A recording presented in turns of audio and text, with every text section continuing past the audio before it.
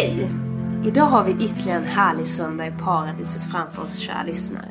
Det har äntligen kommit vargavinter till Skåne, så jag gläder mig till en pulkatur. Idag befinner vi oss i Snogeholm, strax söder om Sjöbo. Vi är alltså fortfarande i Skåne.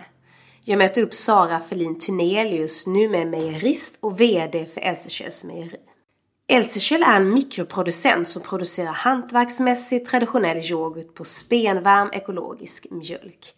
Det låter idylliskt tycker jag. Spenvarm. Och det är också väldigt mycket idyll både på gårdsmejeriet men också i Snogeholms strövområde i sin helhet.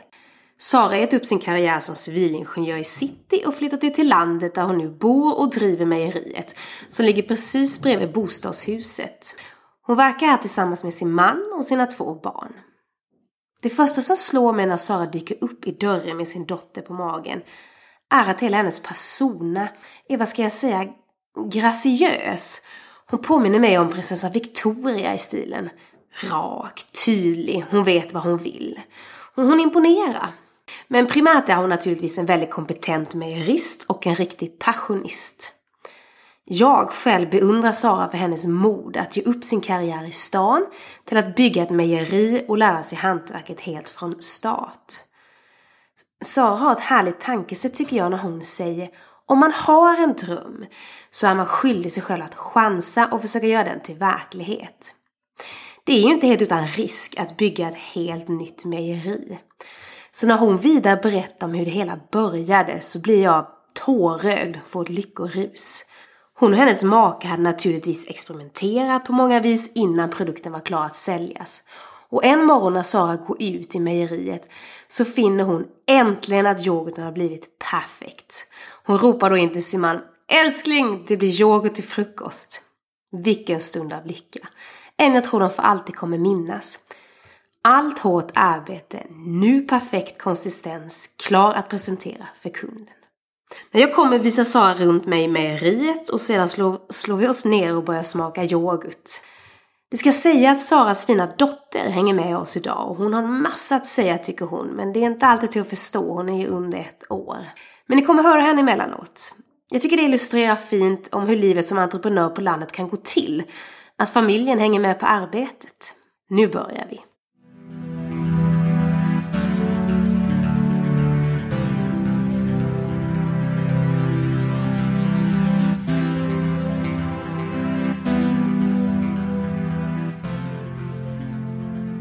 Sara, hej. Välkommen till Bondesamhället. Tackar. Jag tänker, var börjar vi? Jag tänker att du har en enormt spännande resa. Att du har gått från ett karriärsjobb i stan till att helt plötsligt driva en egen verksamhet ute på landet. Skånska landsbygden. Kan du berätta lite om hur det gick till och varför? Varför valde du och din man Gustav att lämna staden? Det var väl just för att vi tyckte att det fattades. Det var en liten nisch där som vi såg som vi tyckte att det här finns någonting man skulle kunna göra. Och det var just det här att man ser att det köps in på kaféer och sådär, så är det ju mer att man som alternativ till en fika, liksom till en bulle eller någonting sånt där.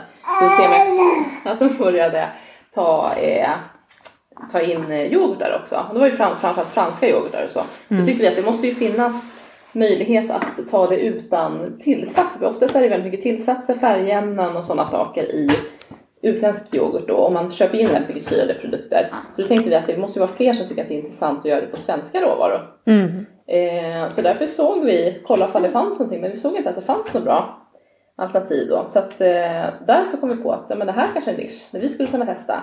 Så tänkte vi att det vore ju trevligt att ha någon, slippa hålla på pendla runt och ha sig så också att man kan ju ha verksamheten på sin egen mark då, eller man ska säga. Så det var flera saker som gjorde att det var det. Ja, för nu befinner vi oss i Snogeholmsområdet i Skåne, lite söder om Sjöbo kan man väl beskriva det som. Ja. Men fanns det en anledning att ni valde den här platsen? Inte speciellt, eller anledningen var ju då att det fanns möjlighet att ha ett mejeri på gården. Men det var inte sådär att vi måste vara just precis här. Vi hade lika gärna kunnat tänka oss att vara någon annanstans. I Skåne var det ju framförallt då med tanke på att vi bodde i Köpenhamn. Då var det lättast att kolla på ställen i Skåne. Och sen så är ju min man från Skåne också, så han kände till områdena här ganska bra. Precis. Alltså jag har tänkt mycket på det här namnet Elsekälls. Det är ju ganska ovanligt namn tänker jag. För det känns som en kvinna och en man i samma. Eller, ja, för det är ju var kommer det ifrån? Ja, själva gården här, man ska säga. Den heter Elsekälls hus. Så det är därifrån den kommer. Och det har vi bott någon Käll här. För det finns här precis bredvid Käll ligger Källs åker. Till exempel. Så där är väl, det har väl bott någon sån här. Och så finns det ställen runt omkring som heter Else och lite sådär. Så det är väl något historiskt. Just det. Så vi valde det namnet då istället för att hitta på någonting, så tänkte jag, då kör vi det där vi bor. Men hur började det? Kunde det bli att när ni valde det här, vi flyttar hit, vi vill öppna det här mejeriet. Var det ett stort steg? Var det ett nervöst steg för dig att lämna din karriär? Eller gick det gradvis eller hände det över natten? Nej, det var nog gradvis så att vi tänkte att vi tänkte så här just då när jag väntade vårt första barn också då, så var det just att det var ju möjligheten att nu kommer ett tillfälle här där man kan göra det då, tänkte vi. För just att då är det ju man ju ändå hemma lite grann, kan hjälpa till med när det kommer hantverkare och se vad vi ska göra, och man kan skynda lite långsamt med att se, eftersom vi inte kommer från branschen, varken jag eller Gustav då, så tänkte vi att det är ett bra tillfälle att kunna liksom, ja, inte stressa igenom någonting, utan försöka lära sig processen och sånt lite långsamt. Precis. Så vi tänkte. För både du och Gustav är civilingenjörer. Ja, men precis. Ja, vi har jobbat mycket med miljöfrågor så också, så då tänkte jag också just den här aspekten. I Sverige har vi väldigt bra både för djur och natur och så. Alltså man tänker på mycket bärodling och sånt där som ligger runt omkring här, och vi har ju lite problem jämfört med andra länder då med så här sjukdomar som salmonella på hallon från Polen som var något utbrott nu och sådär. Det har man ju väldigt lite i Sverige och sådär. Så det är ju, vårt klimat och sånt gör ju att vi har bra förutsättningar, och så har vi ju en tradition av att liksom ha bra djurhållning och sådär. Så tyckte vi att då måste det ju finnas sånt som, det finns ju mycket runt omkring här som man tänkte att det måste ju finnas intressanta saker som man kan ta vara på, tycker vi. Lite så. Och om man tänker på, ni producerar yoghurt idag, så varför har ni fokuserat bara på en mejeriprodukt och inte flera? Eller varför är fokuset viktigt? Ja, vi tycker att det var, just i början så var man så här, men det är ju så himla gott med mejeriprodukter, tycker vi, smör och crème fraîche och allting är så himla härligt.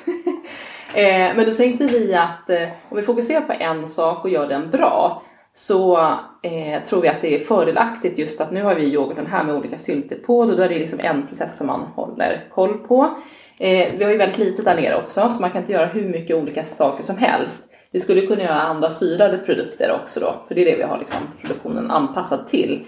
Men vi tycker ändå att det är bättre att göra en sak bra än att det blir sådär när kunderna ringer också och säger ja men nu vill vi ha, vad det nu kan vara, den här osten eller så blir det så här, nej men vi har inte tid att göra det nu för en sån tag liksom. Så att det vill inte vi uppleva, utan att det är snarare att vi har en grej som vi kan liksom. Men sen så vet man ju aldrig vad som händer i framtiden, men så känner vi nu i alla fall. Och mejeriet ligger ju bredvid ett bostadshus kan man säga, opposite side. Så det är lätt att komma över till jobbet. Men det här mejeriet, om vi ska prata om produkten som sådant och hela processen med att framställa yoghurten. Om vi börjar med råvarorna som sådan, så kommer mjölken från Pålstorpsgård. Så ligger vi i Fyredalen. Just det. Så att det tar 10 minuter för oss att åka dit och hämta den. Så då hämtar vi den vid morgonmjölkningen då förstås, när de mjölkar de lågmjölkande. Det är för att det är lite högre fett- och proteinhalt i den mjölken. Och det vill man gärna ha när man gör sån här traditionell yoghurt, för att det ska bli lite tjockare struktur då.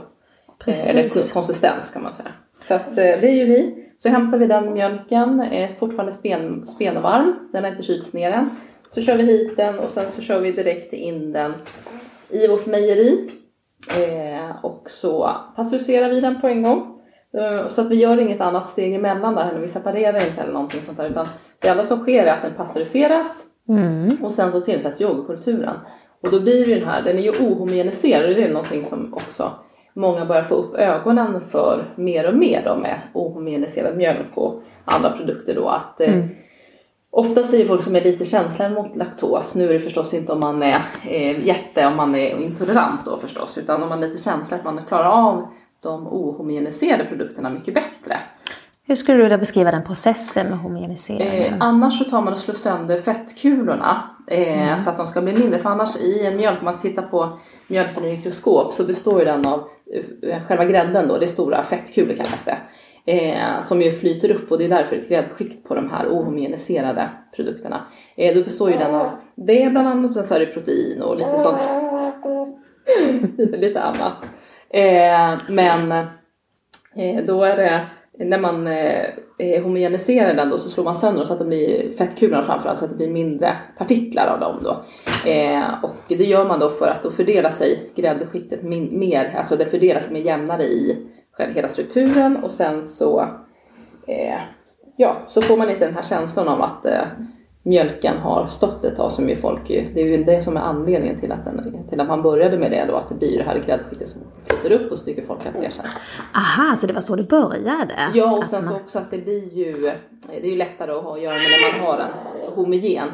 När man började också så tog man ju bort, för att få jämna fettprocent, 3% och 1,5%. Så det tillsätter, först tar man bort grädden, sen så tillsätter man den procent man vill ha. Vi har ju naturlig fetthalt i vår. Aha, stipulerar ni fetthalten överhuvudtaget? Nej, inte alls då. Nej, så inte det blir alls. naturlig, så att den är ju liksom ungefär 4. Vi har ju också från de lågmjölkande så blir det lite högre, men vi har skrivit 4% ungefär, men det varierar egentligen lite kanske mellan 4,2 och 4,4 kanske något sånt där. Precis. Beroende på vilka kossor det är som man precis mjölkar, det är ju lite olika. Ja, precis det också. Men när du säger lågmjölkande ko, kan du beskriva det? Vad är en hög och en lågmjölkande? Ja, det är ju då när kossan får sin kalv, så är hon, från början så kommer den här råmjölken då, som man gör kalvdans på och sånt där då, som ju kalven får i början. Men sen så blir hon ganska snabbt en högmjölkande ko, alltså att hon producerar mycket mjölk. Sen så avtar den här, men att det inte blir lika mycket mjölk längre, och då så blir de en så kallad lågmjölkande ko då. Så har de högre fett- och proteinhalt, och de producerar inte lika mycket, eller man ger inte lika mycket mjölk helt enkelt. Så det är det här man håller med, laktation kallas det då, laktationsperiod då. Men så att då försöker vi hämta mjölken då när det är de lågmjölkande korna som mjölkas. Precis. Lite diffust, men så är det. Och om ni då tänker att vi pratade lite innan om när vi gick runt i mejeriet om att ni hanterar mjölken varsamt. Vad betyder det för dig, eller vad? Det är just att man försöker undvika så många steg som möjligt. Alltså att man försöker undvika att pumpa det så mycket. Man försöker undvika att kyla ner och värma upp det så många gånger. Man försöker liksom ta hand om det så mycket som möjligt. För vid varje steg så påverkas ju mjölken lite grann då. Och speciellt när man gör en sån här traditionell yoghurt, så vill man ju då förstås att den ska vara så pass tjock, och bakterierna ska trivas sen efteråt och allting sånt där. Så att därför så försöker man att hantera den så varsamt som möjligt, så att den ska bli, inte ska skiktas, eller det blir ju förstås gräddlagret och sådär, men att det blir mindre vassle till exempel i en sån här traditionell yoghurt, när man inte har pumpat den lika mycket och lite sådär. Så man försöker vara så varsamt som möjligt, så att alla mineraler och allting allting liksom finns kvar där. Och inte. Ja, precis. För nu säger du vassle. Om man skulle beskriva för lyssnarna vad yoghurten består av och vad det finns för olika saker i en yoghurt, vad är det? Det är ju då den här, hur ska man beskriva det då? På vår yoghurt då, så är det ju, eller du menar hur det ser ut liksom så, eller? Ja, det vad den består av. Du säger mineraler, vassle, proteiner. Vad finns i yoghurten? Det är ju fett och vatten förstås då, som ju är i form av här, då är det lite protein i det här. Det är vassle som är det här som släpps av, vätskan kan vi säga, som släpps av här då. Det är ju lite protein i det också. Men annars är det ju protein, och så är det fett, och sen så är det lite vitaminer och mineraler då. Och så fett sa jag redan, precis. Men det är ju det här gräddskiktet då framförallt. Så att det är ju en väldigt nyttig produkt så. Det är ju det här med laktosen också, att det är ju mindre laktos i yoghurt än vad det är i med mjölk och sånt där då förstås. För att bakterierna äter ju laktosen när de ska växa till. Och det är ju därför som om man kommer från sydligare breddgrader så kan de ofta äta yoghurt, alltså överlag, men inte dricka mjölk då om man är asiat eller lite sådär. Och då har ju det att göra med just att det är ju mycket mindre laktos, eftersom yoghurtbakterierna äter upp laktosen. Men det finns ju lite kvar i de här också. Så att, just det. Så, men det är mindre. Ja, för man tänker att vi går tillbaka ner och vi befinner oss i mejeriet. Och ni har pumpat in mjölken i den första behållaren. Och sen går den vidare i en annan maskin där ni då gör pastöriseringen. Ja, den pasteuriseras precis. Kan du beskriva lite mer om den?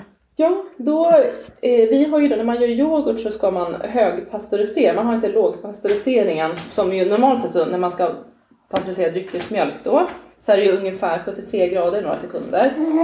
Men vi har ju då 95 grader ungefär eller över 90 grader ska man säga, i några minuter. Och det gör man då för att själva proteinet i mjölken ska denatureras som det kallas, det vill säga vecklas ut då, så att det blir en bättre struktur på yoghurten. Så att det är just där, om man ska testa att göra yoghurt hemma så ska man inte köpa, eller man kan köpa vanlig mjölk, men man ska värma upp den emellan och inte bara ympa med annan yoghurt och till den vanliga mjölk, utan man måste värma upp den och värmebehandla den då, så att den men man kan få den att nästan koka i 5 minuter kanske. Aha. Så blir det mycket bättre struktur. Jag tänker att det är säkert många som har provat att göra yoghurt hemma och tänkt att varför blir konsistensen så här och så här. Ja, men lite som man har tänkt sig. För det är ju väldigt trevligt, det är ju väldigt lätt annars att göra yoghurt. Det är bara att liksom tillsätta gammal yoghurt, ympa lite grann, alltså lägga lite grann i mjölken och sen så har den på ungefär 40, något värmebad eller vad man nu vill ha det, på 40-45 grader någonting sånt där. I några timmar. Tills man tycker att konsistensen blir bra, så kyler man den sen. Så att det går lätt att göra själv. Ja, men faktiskt. Men nu säger du, när man gör hemma så kan man använda naturligtvis gammal yoghurt, men ni använder inte gammal yoghurt när ni framställer. Nej, precis. Hur gör ni? Vi köper in bakteriekultur, en fransk bakteriekultur, och det är för att vi vill ha en mild variant som ska ta upp bärsmakerna som vi gör ju egen sylt till då, och den ska ta upp de smakerna så att den inte ska konkurrera med den. För annars är ju yoghurt, som vi alla vet, är ju ganska syrligt ofta. Och det är ju just den här franska varianten är inte lika syrlig. Så den så tycker vi passar bra till. Ta mer om processen. Vad händer sen när ni har pasteuriserat mjölken? Jo, då tillsätter vi yoghurtkulturen då. Och då har vi ju som sagt inte att vi tar tidigare yoghurt, utan vi tar ju då sån som man har frystorkad bakteriekultur, för att man vill ju inte ska ha ner något smuts i utifall det skulle vara någon bakterie som man inte vill ha in där. Så därför gör man så, och då tillsätter vi den. Sen så har vi en liten maskin som hjälper oss att portionera ut rätt mängd då i de här yoghurtkopparna som vi har. Och sen så sätter vi ett lock på, och sen så får den fermentera som det kallas då, när bakterierna efter laktosen blir tjocka, eller gör att mjölken blir tjockare och blir till yoghurt. Och då ska den fermentera då i kanske 7 timmar eller någonting sånt där, i 45 grader ungefär har vi då. Och det är därför som också, eftersom vi inte gör någonting annat då, så det är ju det traditionella sättet att göra yoghurt som man har gjort hur länge som helst. Men då är det annars så, det finns det som andra sätt att göra yoghurt, är att man gör en omrörd yoghurt. Och då fermenterar man det i stora tankar och sen så portionerar man det ute. Men då tycker vi att det här är bättre för vårt, mer naturligt, och så funkar det när man har väldigt lite som vi har också. Precis. Så är det bästa sättet tycker vi. Just det. Och så är det ju, folk är ju mer intresserade av att komma till ursprungliga saker och sådär. Så jag tycker att det finns stort intresse för det. Hur skulle man säga processen är från början till slutet? Om man tänker att ni åker och hämtade mjölken, hur lång tid tar det innan den är klar och skickas ut till kunden? Ja, vi kan tidigast skicka ut den efter ett dygn. Och då är det just för att det tar en tid. Det tar ju då några timmar när den fermenterar tills den har kommit ner då till rätt syrehalt, liksom, alltså syrenivå. Eller syranivå ska jag säga. Rätt pH alltså. Och sen så ska man kyla, så då får den inte kyla så snabbt. Man får vara väldigt försiktig med de här bakterierna och så, att de gillar inte om det händer för mycket grejer. Man får inte röra dem och sådär, det gillar de inte alls. Så att då så kyler vi den också under, vad blir det då sen då? Hur många timmar blir det kvar på dygnet? Men till dagen efter, så att det i alla fall under natten så står den och kyl sakta ner liksom. Så dagen efter kan vi börja skicka ut dem. Då är de okej med att man rör dem.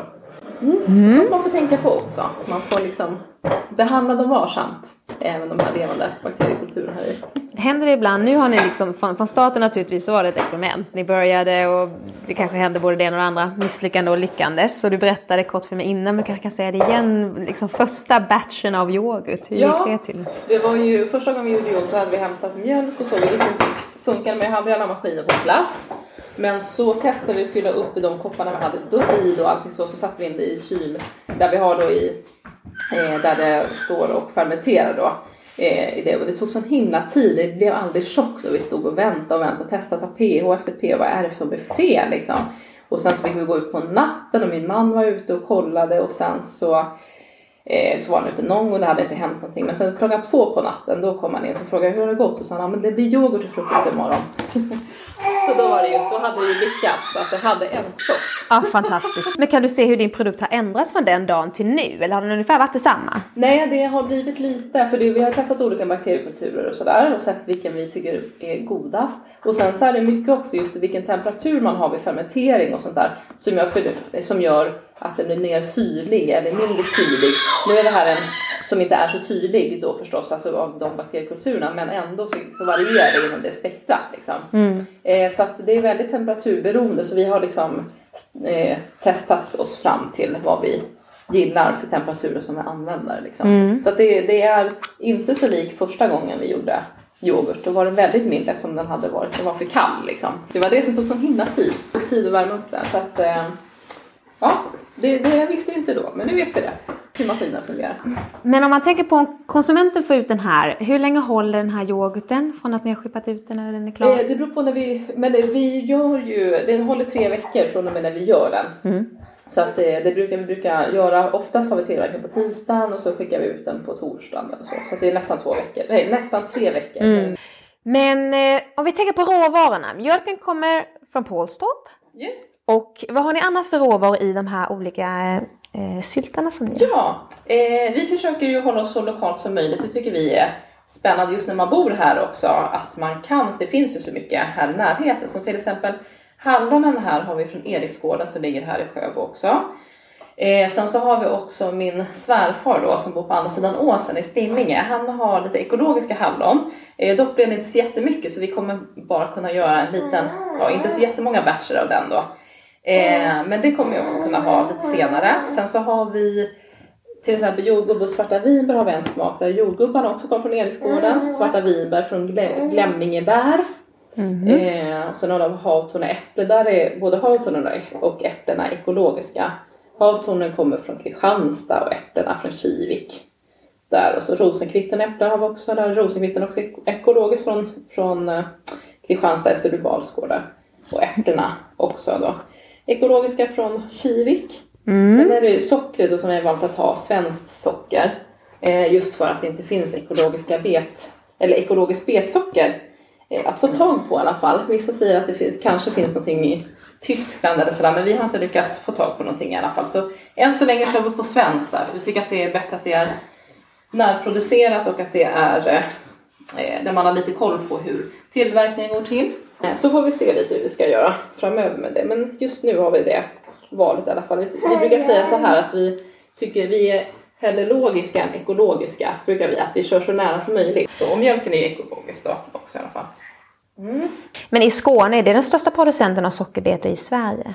Eller finns det också i andra landskap? Eller? Ja, det finns ju lite annat. Men det var ju så typ, förut hade man ju sockerbruk på Gotland och så det har lagt ner. Och alltså, nu finns det väl, jag tror att, om jag inte säger helt fel så tror jag faktiskt att det är det största andelen är i Skåne. Men det finns ju lite på andra ställen också. Men ja, jag tar inte gift på det, men jag tror det. För nu är alla ingredienser skånska så, men förutom på granola ska jag säga också, för den har vi ju samarbete med Sankt Jakobstenens bageri som gör den då. Men annars så är det ju lite så här, jag älskar blåbär till exempel, svenska skogsblåbär. Men det finns inte så mycket här då har vi köpt in lite från Småland. Man får ju se vad det finns också. Ja, men det är precis det. För på något sätt har man ju det här med att man ska också titta på vad konsumenten vill. Vad är trenderna? Vad efterfrågar konsumenten? Ja. Och det är klart att, för den är ju van vid det utbud de har i dagligvaruhandeln idag från de stora konventionella mejerierna. Ja. Och då är frågan, ska man göra någonting som är helt olikt det, som man verkligen sticker ut, eller vill konsumenter kanske ha liknande smaker för att det sitter i deras, vad man ska säga. Ja. Men och de här är ändå lite annorlunda. Ja, men lite så. Ja. Precis.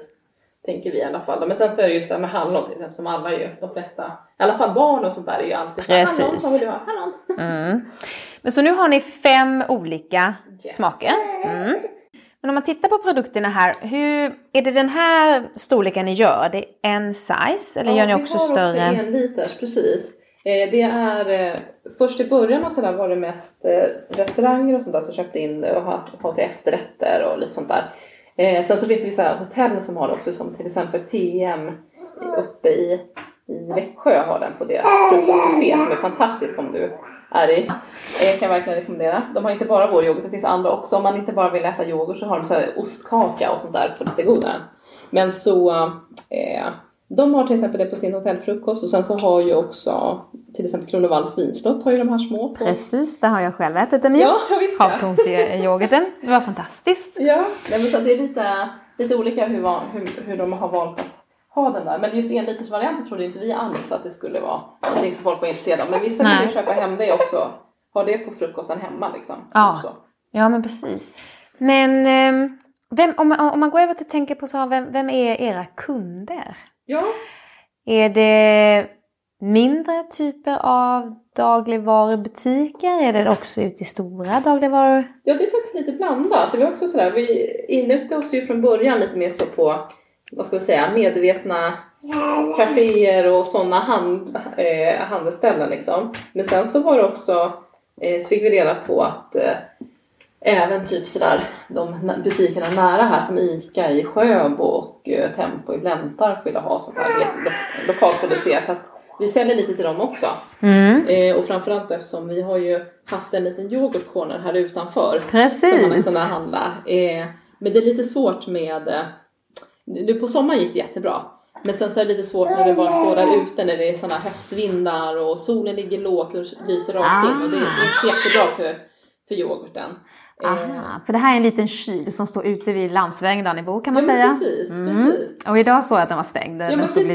Precis. Så vi har haft den nermonterad nu. Nej, men inte haft den där ute nu på några veckor. Ja, nej, men så att det är mycket sådär, ställen där man köper lite andra produkter också, som kanske har lite intresset finns för lite. Ja, men precis. Lite högre, lite mer omtanke om produkterna. Lite mer sådana ställen. Men det finns även som sagt också på vissa ICA-butiker där man ändå handlar annat. Så det är kul också att det är lite blandat.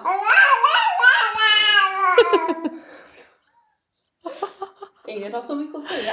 Ingrid, vad säger du för någonting? Du är också passionerad över hantverket. Det kommer nog bli i varje fall. Men om vi går från produkten in till med driften av Elsekäls, så är det du som är vd av verksamheten, kan man säga, och Gustav är också. Hur är Gustav, din man, involverad i verksamheten? Just nu så hjälper han till mycket vid produktionen då, i och med att vi har lilla Ingrid här som 8 månader. Så han har gjort det sedan hon kom till världen. Annars så hjälper han till lite där det behövs. Lite så, han har ju ett annat jobb, eller sitt vanliga jobb förstås då. Så att han hjälper till när han kan. Så har vi också hjälp nu då av svärfar som hjälper att köra lite yoghurt och sådär. Hjälper oss med det.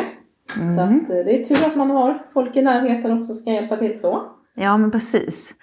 Men annars, om man tänker på hur ser en vecka ut för dig? När har du faktiskt produktion? Hur delar du upp din vecka? Ja, ofta har vi så här, nu har vi ju ganska standardiserat med tanke på att hon är så liten fortfarande, så är vi inte så flexibla längre. Men nu kör vi ofta på måndagen, så tar man in det som ska, hur mycket som, alltså de beställningar som finns. Och planera veckan, se hur det ska vara, om man inte har fått in det tidigare då förstås. Men så att vi har koll på det på måndagen. Sen så producerar vi yoghurten på tisdagen. Så då åker vi och hämtar mjölk och så. Och sen så kör yoghurtproduktionen. Och sen så gör jag sylt också på tisdagen och onsdagen. Kanske beroende på hur mycket det är liksom.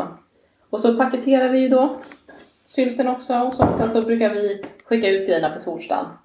Så att kunderna har det till helgen. För oftast är det ju helgerna som är de stora Då det går med att det är bäst att ha det fräscht.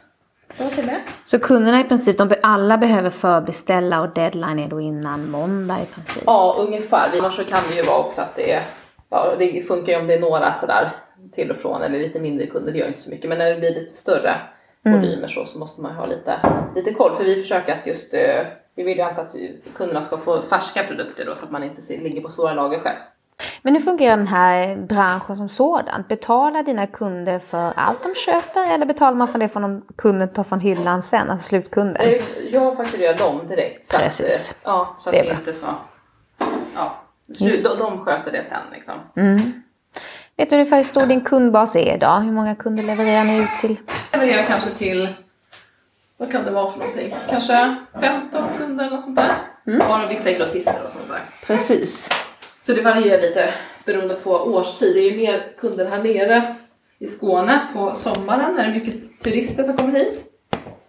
Och sen så är det mer uppe typ mot Stockholm och sådär när det inte är. Eller de är ju inte på sommaren för då är ingen kvar i Stockholm i stort sett.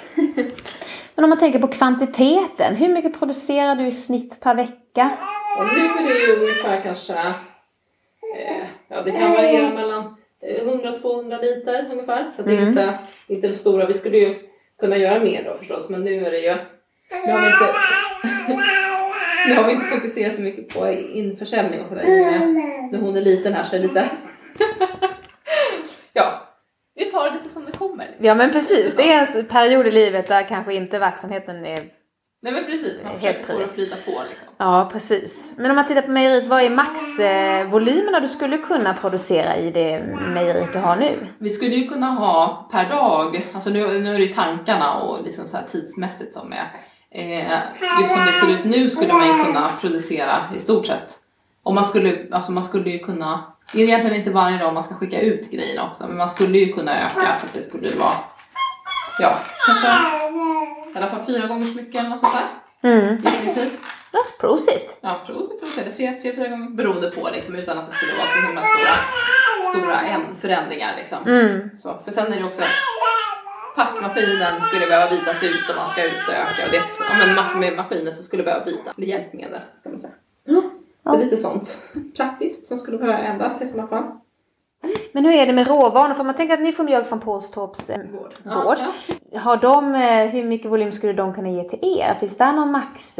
Skulle ni behöva splitta upp leverans till andra typer? Nej, det är ingen risk alls. De är ju ganska stora och det är ju så också med de här mejerierna. De har ju, om de är en del av Arla eller Skånemejerierna så har ju de så här att de får ta 5% vid sidan av eller lite sådär. De har ju vissa sådär så att man får ju köpa från dem, så det är inget problem. Så de har avtal med större leverantörer som Arla eller inköpare. Men de har en liten procent att faktiskt få leka fritt. Ja men precis. Och jag vet inte riktigt vad den är för någonting. Det har ju de bättre koll på själva. Men det är ju, alla har sådana där via deras avtal om jag har förstått det rätt. Just det. Jag tar inte gift på det. Men jag har för mig så. Just. Så att det är inte de skulle vi kunna köpa mycket mer av.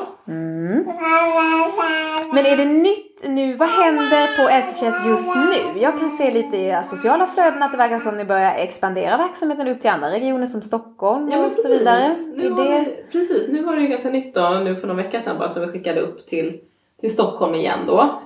Så att det känns ju kul också. Det är alltid så att om bor det fler människor på ett ställe så finns det ju alltid möjlighet att folk är intresserade. Och så. Det är ju bättre förstås. Det bor ju fler där och det finns ju många sådana butiker och allt sånt där. Så det känns ju jätteroligt. Får vi se hur det går. Som lyssnarna som bor i Stockholm skulle köpa just nu, vad kan de hitta? På Paradiset. De 3 butikerna. Sen så finns det på Kajsa Varg. På Urban Deli eller Urban Deli beroende på hur man vill säga. Och på NK var det också nu. Så får vi se vad som händer framöver. Nu finns de där i alla fall. Men vad gillar du mest egentligen, att ha direktkontakt med kunden eller arbeta med en grossist? För då sker försäljningen mycket genom grossisten kan jag tänka mig. Ja men precis, i Stockholm gör det. Det har ju sina fördelar egentligen att ha direktkontakten, just få reda på vad tycker folk, jag tycker kunden också. Vad tycker kunden och sådana saker. Det är det som vi tycker är ganska trevligt egentligen, att ha den kontakten. Och även när man hänvisar folk på hemsidan och sånt där, att det är uppdaterat, för det har vi fått lite kommentarer, men det finns inte här längre när man säljer via grossist liksom, så vet man ju inte riktigt alla, om inte de kommer tillbaks med vilka de har sålt till nu då. Men det har ju, ja, det är för- och nackdelar med allt då förstås. Det är ju nackdelen också att det tar ju ganska mycket tid att hålla på och ta in de sakerna själv, alltså ta in beställningar själv. Det går ju liksom inte att hålla på, skicka upp till Stockholm med lastbil och till olika ställen liksom. Det är lite jobb med det, så det är jättebra att det finns de här. Jag tänker annars, vad sker annars just nu? Har du någonting som ligger i gryningen? Har du några drömmar? Är det någonting som du tänker att det här vill vi jättegärna? Är det här? Ja, alltså nu är det ju bara så här, nu är det ju mest praktiska grejer som är så här, vi skulle behöva fixa det här och här. Men bortsett från det så är det ju ändå att ta fram, vi är lite inne på att man ska ta fram lite syrligare yoghurt, för vi tycker också att den här är ju mild. Någon kanske syrligare variant tycker vi är vi lite inne på, och sen så att syra grädde lite mer och sådana där saker. Det är väldigt gott med syrade grejer ju. Exakt, väldigt. Och sådär. Så att man väljer lite så kanske. Men det är alltid kul att testa, så får man se vad som händer. Men vi är väl inne på att börja köra lite sådana tester också. Se om vi får fram någonting som vi kan tycka är kul. Försöka stå för. Men och sen är det också förstås olika sylter. Det tycker vi är väldigt kul. Olika bär då förstås att köra. Goda grejer. Det finns ju så himla mycket goda bär. Om du bara skulle förklara i ett par meningar vad som skiljer er yoghurt från helt konventionell yoghurt som de flesta köper i dagligvaruhandeln, till exempel från Arla. Vad är det som skiljer er, om du bara skulle... Vi har ju en hantverksyoghurt så, som är en traditionell yoghurt som gör på hantverksmässigt sätt. Det vill säga att man gör yoghurten som man har gjort i tusentals år. Och vi hanterar ju allting varsamt så, och försöker ha de bästa ingredienserna i också vad gäller sylten och allting, så att det blir en helhetsupplevelse, att det blir en liten härlig och genuin produkt, tycker vi, som med svenska råvaror och ekologiskt så gott det går, och att det inte är så söta sylter så, för vi har ju bara de här hållbarheten på yoghurten att utgå ifrån, så vi behöver inte ha så mycket socker i, så att vi tycker att det ska få liksom smaken få tala för sig själv. Just det. Och att det är schyssta grejer i, tycker vi är viktigt då förstås. Det var kanske inte bara några meningar, det blir långt det där. Men... Ja, men det gör ingenting. Jag tänker att det finns inte någon typ av, vad ska jag säga, man talar väldigt mycket om, ja, men vi har stora delar som blir mer med vegetarianer, veganer, det är många som börjar diskutera debatten omkring mjölk eller yoghurt, varför man dricker eller äter mejeriprodukter. Vad är din hållning till det? Eller... Ja. Naturligtvis tycker du att mjölk och yoghurt är bra. Ja. Att det är något vi borde äta. Ja, men precis. Jag tycker det, och jag tycker det är en väldigt näringsrik produkt så. Som ju faktiskt innehåller mycket bra grejer, mycket mineraler och vitaminer och sånt där då. Som är faktiskt väldigt nyttig så. Sen så tycker jag också att den är resurseffektiv så. Alltså det är många som använder sig av mandelmjölk och sådär. Det går ju mycket vatten till exempel till att ta fram mandlar. Det är oftast kaliforniska mandlar och lite sånt där som man tar in. Så att det är ju ofta flera aspekter på det där som man kanske inte tänker på. Det låter ju så himla bra att göra mandelmjölk till exempel då. Men det är ju också, det kräver sina resurser det också. Så tycker jag att mjölk bidrar ju till också med öppet landskap och så, och jobb på landsbygden och allting sånt där. Och många är ju, just det här när man åker ut på landet, så är det ju oftast att man associerar det med att man ser korna som går ute. Vi har ju just det här kravet, beteskravet, att man måste ha, korna måste ju få gå ute vissa månader per år och så jag tycker att det är inte så lätt att bara säga nej men ja, antingen eller liksom. Så tycker jag. Somnar du, Ingrid? Perfekt. Jag är bara så förvånad. Ja, det måste vi aldrig förvånas sådana små liven. Men så jag tycker att det är ju också en produkt som jag hörde på han som har Färviken, Magnus, till exempel, som han sa just att mejeriprodukter, det är ju ett sätt att förvara vitaminer och sånt där som man får på sommaren till att kunna ha det resten av året också. Det var lite intressant, för då har man ju lite så här, det var en intressant alltså tankesätt, att man, då äter ju kon men gräset och allting sånt där, så kan äta höet sen och så. Och sen så får ju vi mjölken och ost och sådär och grädde av det sen, som ju också ger oss näring sen då. Så det var en liten, ja, så kan man också se det liksom. Det finns ju alltid olika aspekter på att se det.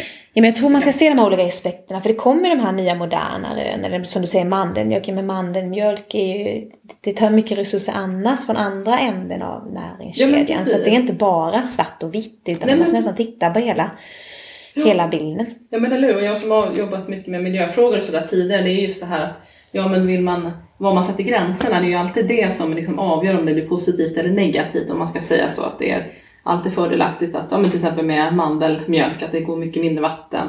Ja men om det sätter till exempel, eller det går mindre resurser till det kanske då, säger man, så kanske man just då, men om man ser på Kalifornien har ju problem med att det är uttorka, alltså det är ju torkrisk där väldigt ofta.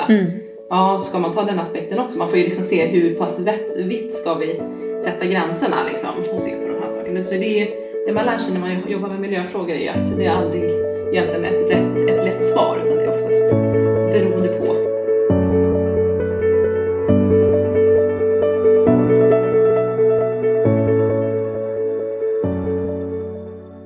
Finns det dåliga produkter på svenska marknader? Kan man säga så? Ja, men jag tycker att om man ska äta, alltså om man vill äta något till frukost eller något sånt där och så, då tycker jag ju förstås att man ska välja något svenskt. Jag tycker att man ska välja till exempel om man har vissa yoghurt där det är jättemycket konstiga tillsatser i och färgämnen, lite sånt där som inte alls är konsistensgivare och sånt där som inte behövs ju liksom. Då tycker jag ju att det är ju bättre att äta bra grejer, alltså, och välja lite sådär istället för att bara utgå ifrån just vad som är billigast eller lite sådär. Just man får ju se till att man köper bra grejer. Det tycker jag också med bröd eller vad som helst. Liksom, att man får väl se till att man köper bra grejer och se till att det är väl det man vill föra vidare till framtiden. Liksom, att man ska välja bra grejer helt enkelt. Ja, för jag tänker, vad är filosofi din och Gustavs? Vad är drivkraften bakom det ni gör? Ja, men det är ju lite, jag tror att det är också sådär, nu låter mig lite flummig, men det handlar ju alltid om att alla vill väl göra världen lite bättre. Och då handlar det väl om att dra sitt strå till stacken. Och då tycker jag att vi kan ju, alltså nu blir det väldigt sådär klyschigt kanske, men det sättet vi kan göra är ju till exempel att erbjuda då en yoghurt här som man kan köpa utan tillsatser och utan så mycket socker och med svenska då, från svenska kobönder som har gjort mjölken här och håller landskapet öppet och har bra djurhållning och så. Istället för att köpa då kanske från andra ställen där man har mycket tillsatser i och lite sådana saker. Så då tycker jag liksom att alla försöker väl på sitt sätt att göra världen bättre. Och det är vårt sätt nu i alla fall, att försöka få folk att äta, att tycka om bra yoghurtprodukter och att bli glada av att de äter bra grejer. Det hoppas vi på i alla fall. Men sitter du med, nu vet jag att du är i familjesituationen, 2 barn, Ingrid är jätteliten, men har du en vision eller en dröm där du tänker, om 4 år då har jag skalat upp min produktion, eller är du nöjd med en liten produktion? Hur känner du? Har du några drömmar? Ja, nej, men det är väl just det här, det vore ju kul att ha lite mer, men att få det lite större så. Just nu så är det funkar ju som det är nu, men sen så om man kommer börja jobba lite mer med det när Ingrid blir lite större, då behöver vi ju kanske ha lite mer produktion så. Då skulle jag nog kanske köra lite mer med yoghurt då förstås och kanske något annat syrat då. Syrade produkter alltså. Men så att det är väl det som är framåt. Men jag tror mycket på det här att man får testa sig fram lite och vara lite lyhörd också vad det finns för behov också. Så att man inte bara kör stenhårt att nu måste vi ska bara köra, jag vet inte, syra med smör, nej vad det nu kan vara. Man får ju se lite vad som funkar också, vad folk intresserar sig för liksom.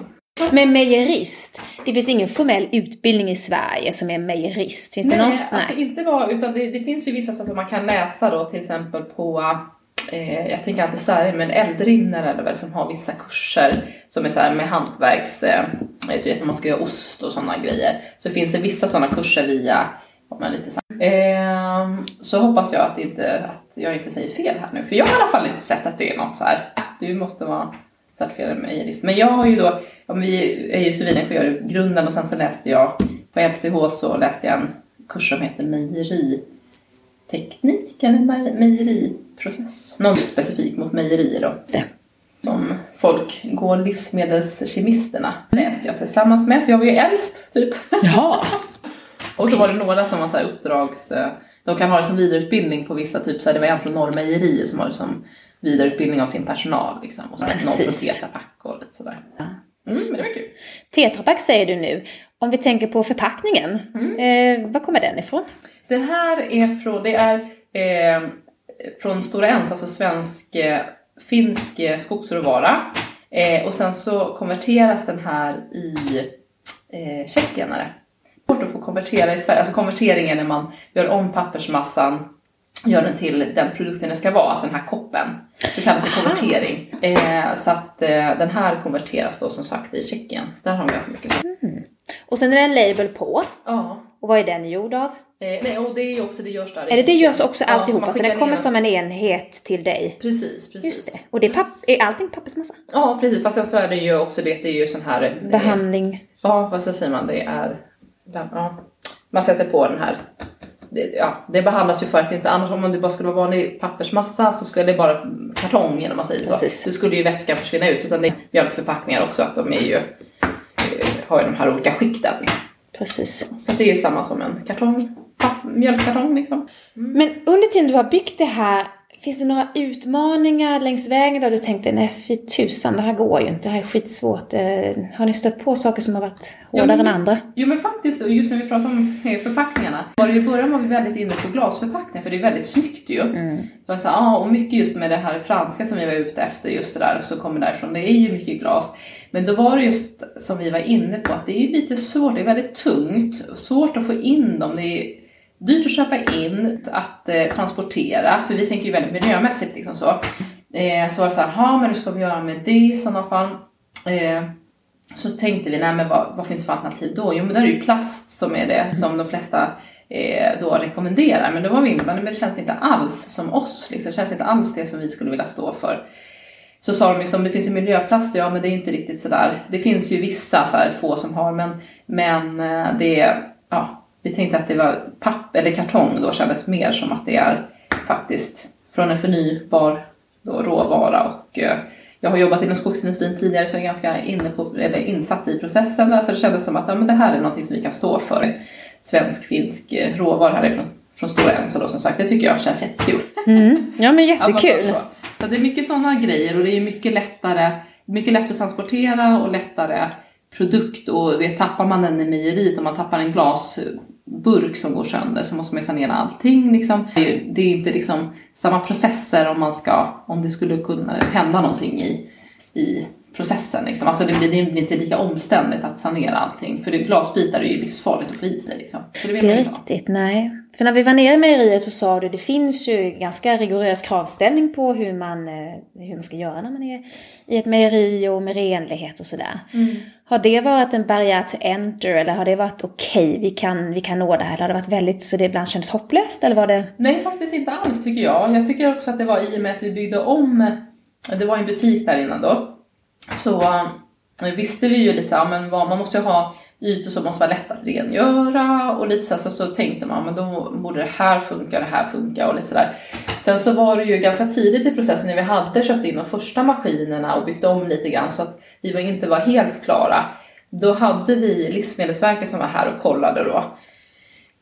Så då så fick vi hjälp också med att, jag tror, då fick vi nog diskutera lite hur man skulle göra med vissa bitar där. Så att det var ändå väldigt mycket en diskussion där på slutet för att få till de sista bitarna. Jag tyckte det var väldigt bra, för det är ju, de vill ju förstås att det ska bli det bästa mejeriet. Nej, men att man ska ha de bästa möjligheterna att lyckas, så att man inte ska få produkterna ska bli dåliga, få bli kontaminerade av någonting eller så. Och vi har ju samma tankar där förstås, att det ska hända någonting med våra produkter heller. Så att det känns som att vi är ju på samma sida liksom. Så det tycker jag är väldigt viktigt. Så att det har inte varit något problem så. De kommer ju alltid med kloka synpunkter. Så är det ju. Det är bra. De är experter inom sitt område, och vi försöker utnyttja det istället för att se det som onödiga krav. Utan precis. De kan ju sina grejer. Liksom. Det får man. Jo, men det är riktigt. Men om man tänker att sätta upp ett mejeri, kan man ju bara tänka, wow, det kräver sin effort. Hur stort investeringsmässigt är det att sätta upp ett mindre mejeri som det här? Nu vet inte jag. Ja, för det finns också, man kan ju köpa sådär om man vill. Vissa köper ju som att man kan köpa som en container som man sätter upp, alltså som man har utanför liksom. Som är alltså det har jag ingen aning om vad det kostar liksom. Men vi har ju byggt om då här istället. Och hur många maskiner har ni i huvudsak? 1, 2, 4, 5? Det blir ju faktiskt större maskiner, eventuellt 2 stycken kan man väl säga, det maskiner. Men det är väl 2 stycken större. Pastören är ju den enda som är sådär riktig så. Sen så har vi ju kyljäsen också då. Sen de andra är ju lite mindre sådana där som man kan flytta på som behövs också. Men så att det är ju lite så. Men sen så fick man ju bygga om avloppet och lite sådana där saker som man också måste ha då förstås. Sånt.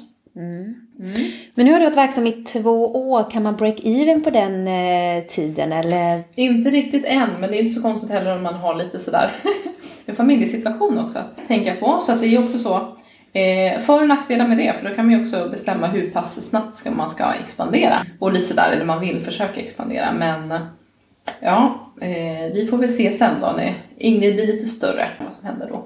Men att, med den, hur många kvadratmeter har ni nere i mejeriet? Ja, vad kan det vara? 40 kanske? Jag vet inte. Kan det vara?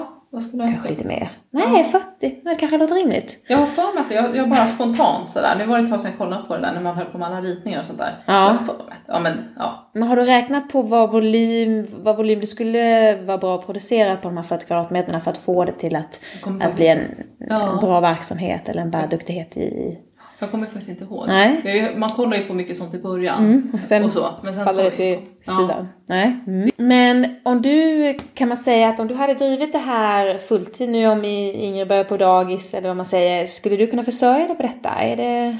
Ja, det är ju tanken i alla fall. För det var det som vi också tyckte var viktigt, jag och Gustav, när vi pratade om det här. Att man får ju testa och se hur det funkar. För det är ju många som man möter som är så här, om man ska starta mejeri och så som var. Och säger bara, men det hade jag tänkt för 15 år sedan. Jag skulle starta bla bla bla, vad det nu kan vara.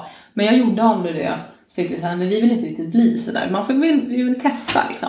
Man får ju faktiskt se hur det funkar eller inte funkar liksom. Så får man ju se sen om man kan leva på det eller inte. Man ju liksom ta det beslutet sen då. Men jag känner att man ändå skyldig sig själv att, om man har en dröm och en tanke, så är man skyldig sig själv att ge sig den chansen liksom. Men hur känns det att leva i sin dröm? Vilken här. Det känns så fantastiskt. Nej, men det är ju för- och nackdelar förstås ju. För då blir det också ibland, det blir mycket sena kvällar och lite sånt där. Så blir man så här, men gud, jag valde ju det här själv. Jag hade kunnat ha ett mycket lättare liv. Lite så, det att vara en vanlig mamma ledig. Och typ sådär, det hade varit jätteskönt ibland. Jag kunde åka på babyjumpa liksom. Men istället för att stå och koka sylt på dagar. Nej, men det blir ju lite så. Men det känns ju, det stora hela är ju fantastiskt också att kunna just ha så nära till någonting som man tycker är roligt, och man känner att man liksom bidrar med också, och man får positiv respons och sådär. Och sen så att jag menar, det känns ju som att det är ju någonting, det är det man lever på egentligen, att man kan, men höra att någon gillar, tycker att den är god och att det här är roligt. Det är ju det man lever på. Ja, men som när jag sitter här och smakar och tänker som det här känns som en härlig efterrätt. Alltså den är ju inte söt, men det känns som en sån här lyxprodukt. Man känner man får något helt unikt. Ja. Och det känns bara härligt. Ja, om man vet att det är en bra produkt. Ja, nej, men det är ju sånt där som man tycker är kul då förstås. Stora hela är fantastiskt. Kan man säga att har det sålt sig lite själv? För att eller har du arbetat hårt på försäljningsdelen av det här? Nej, faktiskt inte alls. Det var ju lite i början då förstås, som ut till några. Men sen så är det ju mycket, till exempel om Kronovalsa du hade varit. De ringde till mig sådär, ja hejsan, har du yoghurt har vi hört, typ så. Ja. Så att det är många som har hört av sig också. Ja. Så, och nu som sagt det går ner lite grann här då med införsäljningen. Men det är ju också, tror jag, att det gäller ju, så vissa som man möter som är så här, men ni ska ju testa de här. Och bara, men vi kan inte liksom gå brett, det är inte vår tanke i varenda butik som finns nära. Utan det är ju de som faktiskt vi tror vill sälja det, alltså som är intresserade. Liksom. Man kan ju inte gå ut och bara köra försäljning till allihopa. För alla är ju inte, vissa tycker att det är fantastiskt med sån yoghurt med mycket tillsatser. Eller tycker att det är för dyrt, eller vad det kan vara liksom.